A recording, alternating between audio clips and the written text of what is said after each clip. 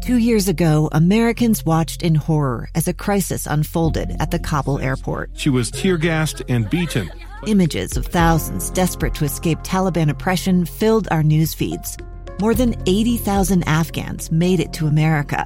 But the story didn't end there. It was very cold. There was no power, no heat. Who would help our newest neighbors? I'm Andrea Smartin. In Stranger Becomes Neighbor, you'll hear the stories of some remarkable refugees who left their homes and their dreams behind, only to start over from zero. Their only possession was 3 blankets. And you'll meet Americans who stepped up to help them. You want me to come when you deliver your baby. What can one person do in the face of an international disaster decades in the making? That's Stranger Becomes Neighbor. Find us at kslpodcast.com. Follow us on Apple Podcasts or anywhere else you listen. Inside Sources. Inside Sources. Inside Sources. Where KSL offers Utah deeper insights on the news. Host Boyd Matheson divides rage from reason and elevates the conversation on issues crucial to our community. On KSL News Radio 102.7 FM and 1160 AM. Well, the partisan battles continue in our nation's capital over a whole host of things. Voting rights, infrastructure, filibuster, goes on and on and on. The headlines say there are more divisive days ahead in our politics. Senator Joe Manchin, Democrat from West Virginia, is actually getting hit from the left and from the right. Could offending the left and the right, being an equal opportunity offender, could that actually lead to progress for the country? I think that's worth exploring. Let's begin. Think you know the news of the day? Think again. So we often talk about how do we get to some of that bipartisan cooperation that we desire out of our nation's capital. It is designed to be hard work and heavy lifting back there. There are no easy answers, and it's supposed to be that way. And Joe Manchin has been taking an interesting tact, obviously, in a United States Senate that is divided 50-50. Tiebreakers, of course, are taken care of by the vice president, Kamala Harris, as she gets to cast that deciding vote as the president of the Senate. The interesting thing to me is there's been a lot of discussion around the idea of getting rid of the filibuster, that's the way to just get some things done. And, of course, this happens, both sides are guilty of this over the years. And really interesting over the weekend as we've had these critical bills trying to work their way through.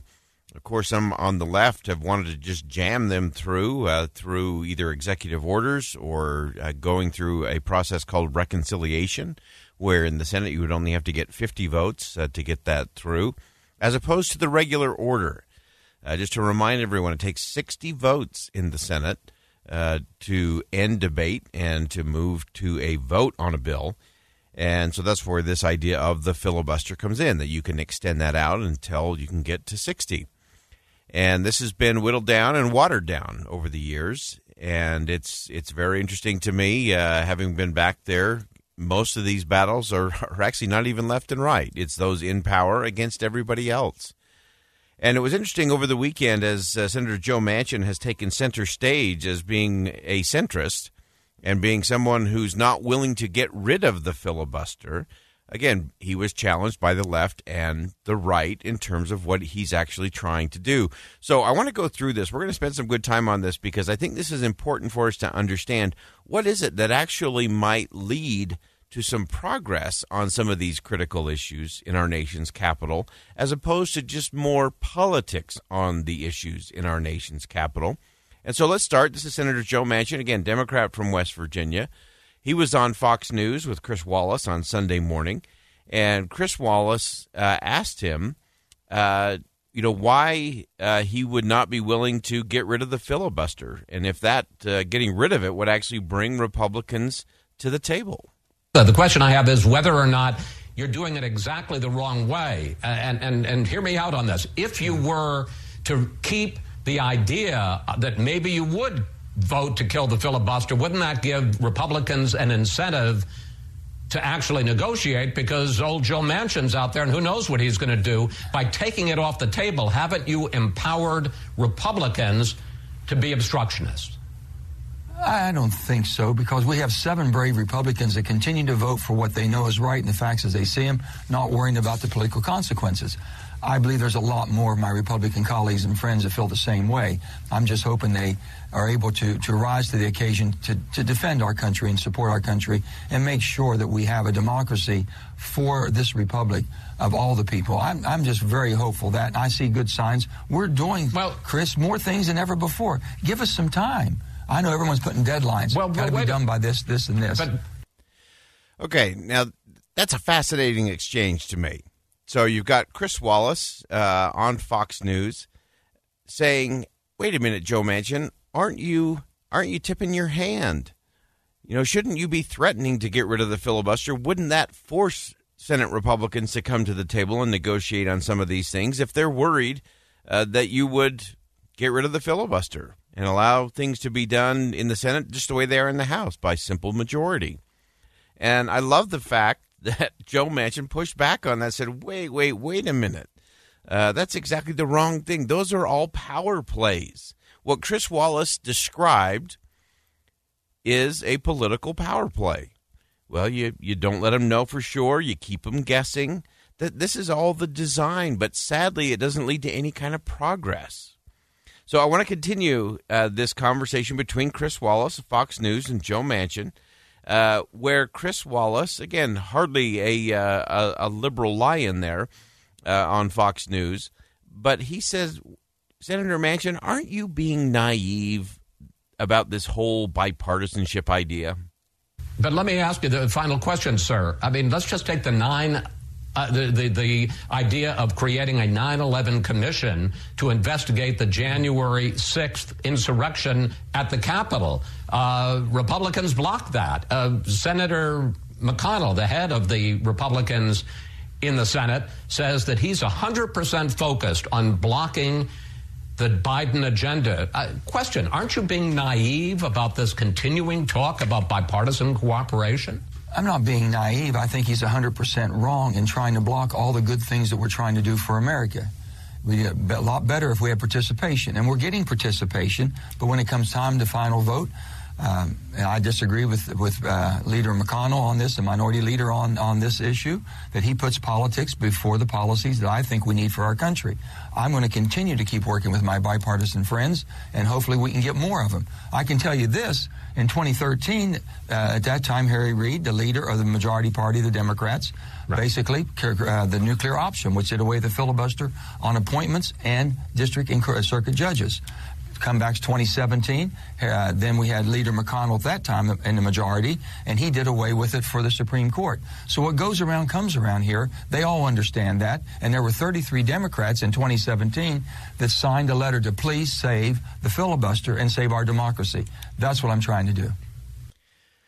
That is great insight from Senator Joe Manchin, and he talked about that in the context of the old quote that, absolute power corrupts absolutely.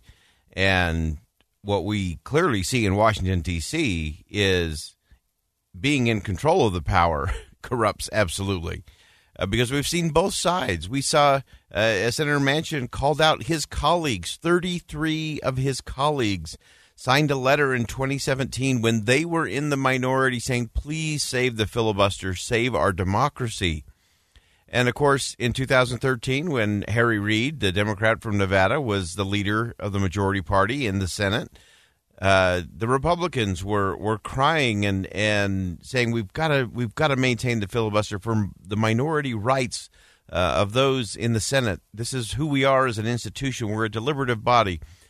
And that's all fascinating to me because, again, as that goes around and comes around, it does show us that our founders were really inspired in that you should have to work through things and get to 60 votes. If you can't get to 60, we should really think about it. And what it really should do is cause us to reassess how we're going about it. I want to sneak in just real quickly here. One more from Joe Manchin.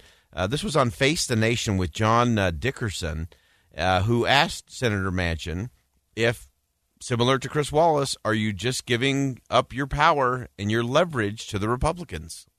So it's not just that you want bipartisanship. They would argue what you're doing is basically putting all the negotiating leverage in the hands of those 10 Republicans that would be needed for the president to pass anything. We need to work within the framework of what we have. There's ways that we can move forward. Let me say this. There's been 7 brave Republicans that have spoken out. They have voted, whether it be impeachment of the wrongdoings of the president, whether it be for a commission. We have to continue to keep striving to make sure that we can get to that 10. And that's why we're called the deliberate body. We keep working towards that goal. So there's so much to think through on this as we think again about what's going on in our nation's capital. And this is one of those, we're going to go back to our buddy Einstein, who said it's not that we're any smarter, we're just willing to stay with the question longer. And we're going to stay with this question because I think it's a fundamental question, regardless of where you fall on the political spectrum. And I actually believe with a little bit of political courage, Joe Manchin could actually change the dynamics in the United States Senate. And we're going to think about that coming up next. Think Again with Boyd Matheson on KSL News Radio. A stranger with a gun came upon 2 teens taking pictures under a rising full moon. But violence is only the beginning of this story.